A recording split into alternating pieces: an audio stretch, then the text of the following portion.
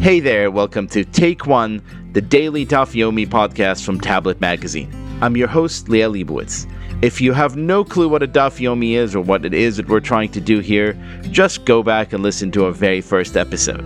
Today we're studying page 3 of Tractate Berakhot. The hero of today's story is a rabbi known as Yossi ben Chalafta, or simply Rabbi Yossi. He lived in the 2nd century CE and was a student of the famous Rabbi Akiva. He's one of the most notable rabbis in the Talmud, and if you've ever said something like, "Oh, speak of the devil," well, you have Rabbi Yossi to thank because he coined that term. But in today's Talmud page, we hear a really strange story about him, entering into a ruined building and having a fantastic mystical meeting there with a figure from the Bible who had died long before. Once again, I'm joined in conversation by Rabbi Dovid Bashevkin.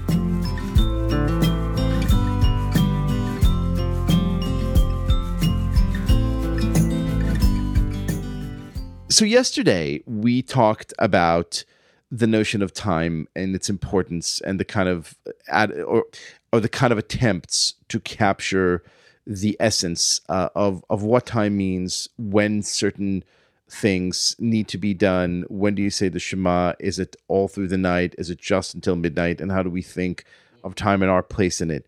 And no sooner than we got used to that kind of legalistic thinking, the Talmud does something which it does quite often, which makes the reading of it incredibly interesting. I mean, here we were getting accustomed to the sort of rhythm of a legalistic discussion between very studious people.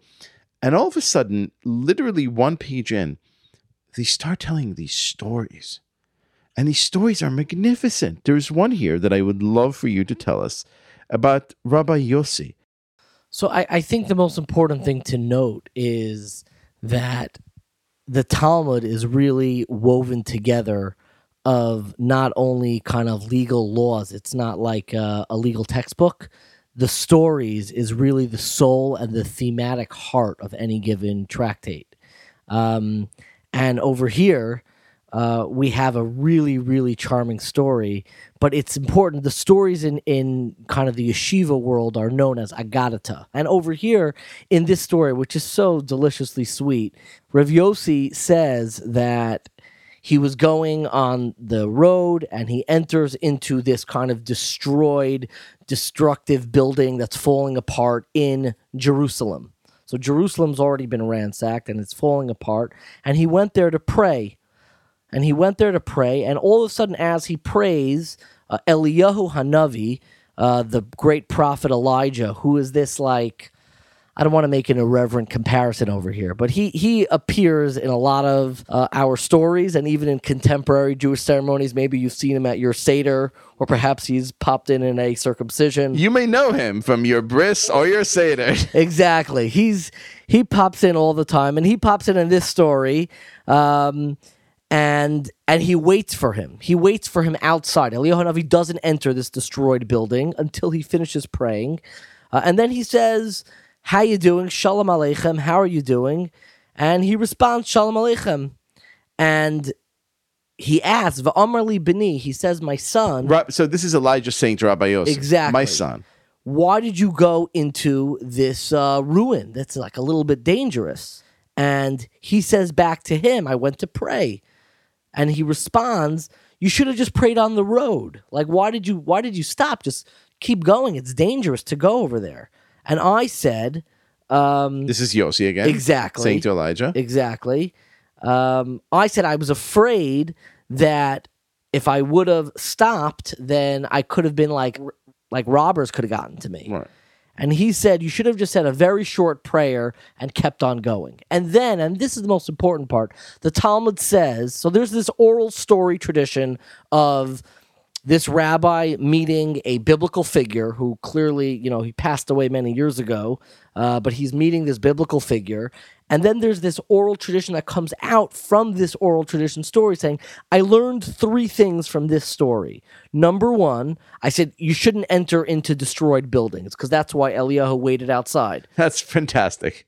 Very good life advice from the prophet Elijah. Don't Thank go you. into destroyed Right. building. When you see a ruin, just stay out of the ruin. Number 2, I said that I should have prayed as I was traveling. I didn't need to stop. And number 3 is that I could have prayed a shorter prayer. And I think what's significant about this for me is that the way that they're transmitting legal thinking and legal ruling derived from a story, which is like, I think, a methodology for thinking.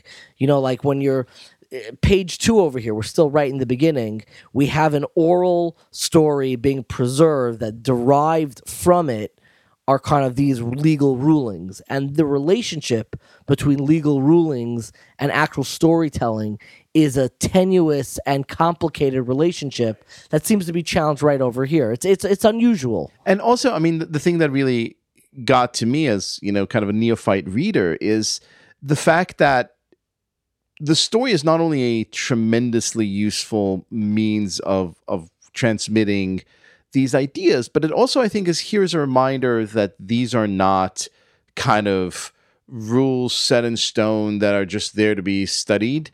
They're guidelines to life, and as such, if they are to appeal to humans, they have to kind of be, I don't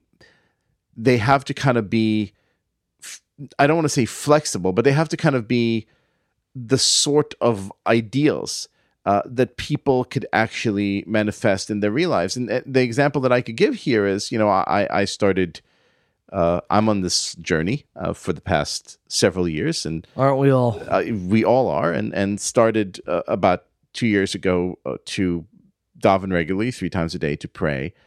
And, many times I come to this place and like, wow, I have a work obligation that I actually can't miss. And I only have 15 minutes. Like, what do I do? And then you sort of refer to a story like this and remind yourselves that the Talmud completely understands that the circumstances of your life are such that not always are you going to be able to practice with perfection. Sometimes you're going to be traveling. Sometimes you're going to be inconvenienced. Sometimes you're going to be indisposed.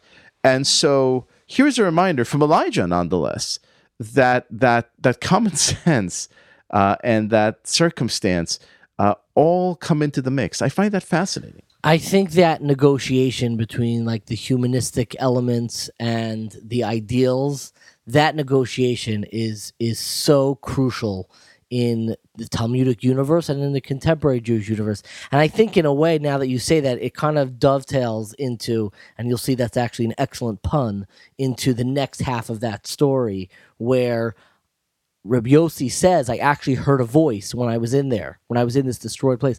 I heard a voice, and he says it was the voice, what's known as a bas kol, which isn't a prophetic voice. Prophecy has ceased right now, but I heard like a godly voice coming from here, and it was mourning, it says, like a dove. It was mourning like a dove, and it was saying, this was, so to speak, the voice of God, saying, Oy vey, I'm so sorry that the temple's been destroyed and my children have been exiled. But the voice then kind of ends on an optimistic note, but it says, when the Jewish people gather together to study and to pray, and they answer properly to all of their prayers, over there, there's an optimism and there is almost a sense of positivity that comes out, and that God almost reflects, he says, and this is the Hebrew, I'll translate, Malo la'av shehigla es banav va'oy lahem labanim shagalu me'al shulchan avihem. What is a father to do who has exiled his child from his table? And like a krech, like a sigh, a deep sigh for children who've been exiled from the table of their fathers. And there's almost a collective recognition between God and the Jewish people that it's not just the daily when you're, in the workplace and can't reach the ideals, right, but the world is not all ideal of us right can't now. reach the ideal. We're all so broken. Exactly. Everything is in shatters. Everything in ruins. And God is sighing with us. God recognizes it. It's like, look, nothing will ever be perfect until we all come together, study, and make this world more divine. More exactly. godly. And I think that kind of collective recognition where God is speaking to us and saying, I get those sacrifices, those negotiations, because that's the world I'm looking at right now. I don't like the fact that we don't have that ingathering of the exiles and that redemptive quality in the world. It pains me as well. That's the pain that you have, whether it's, not being able to, catch that mincha, or, Shabbos doesn't look like what you want it to look like, or prayer or learning. All these things don't come naturally. In perfectly secular terms, right? You've had a very bad day with your children. You lost your temper. You shouted at them. You fell far short of what you thought you should be with your spouse. You didn't get work correct. Here's a great reminder to say, guys, everything is broken. We're literally inside a ruin, all of us, right now. That's not an invitation to despair. Quite the opposite. Far from it. It is an invitation to step outside, remind ourselves that the perfect is the enemy of the good, and that we should all continue to work together. And I think your analogy of thinking about children and parents and losing temper, that's the analogy that the Talmud uses, and right. I think that's the one that when we think about negotiating those ideals and our family lives, those are the words that God used, and it's an apropos way when we reflect on our own lives as well. Rabbi Beshevkin, thank you so much. Always a pleasure. We hope you enjoyed today's Take One. For more, go to www.tabletmag.com/take1. And if you have any questions or comments, as always, email us at take1@tabletmag.com. Our producer is Josh Cross, and we hope you listen to us again tomorrow. Shalom.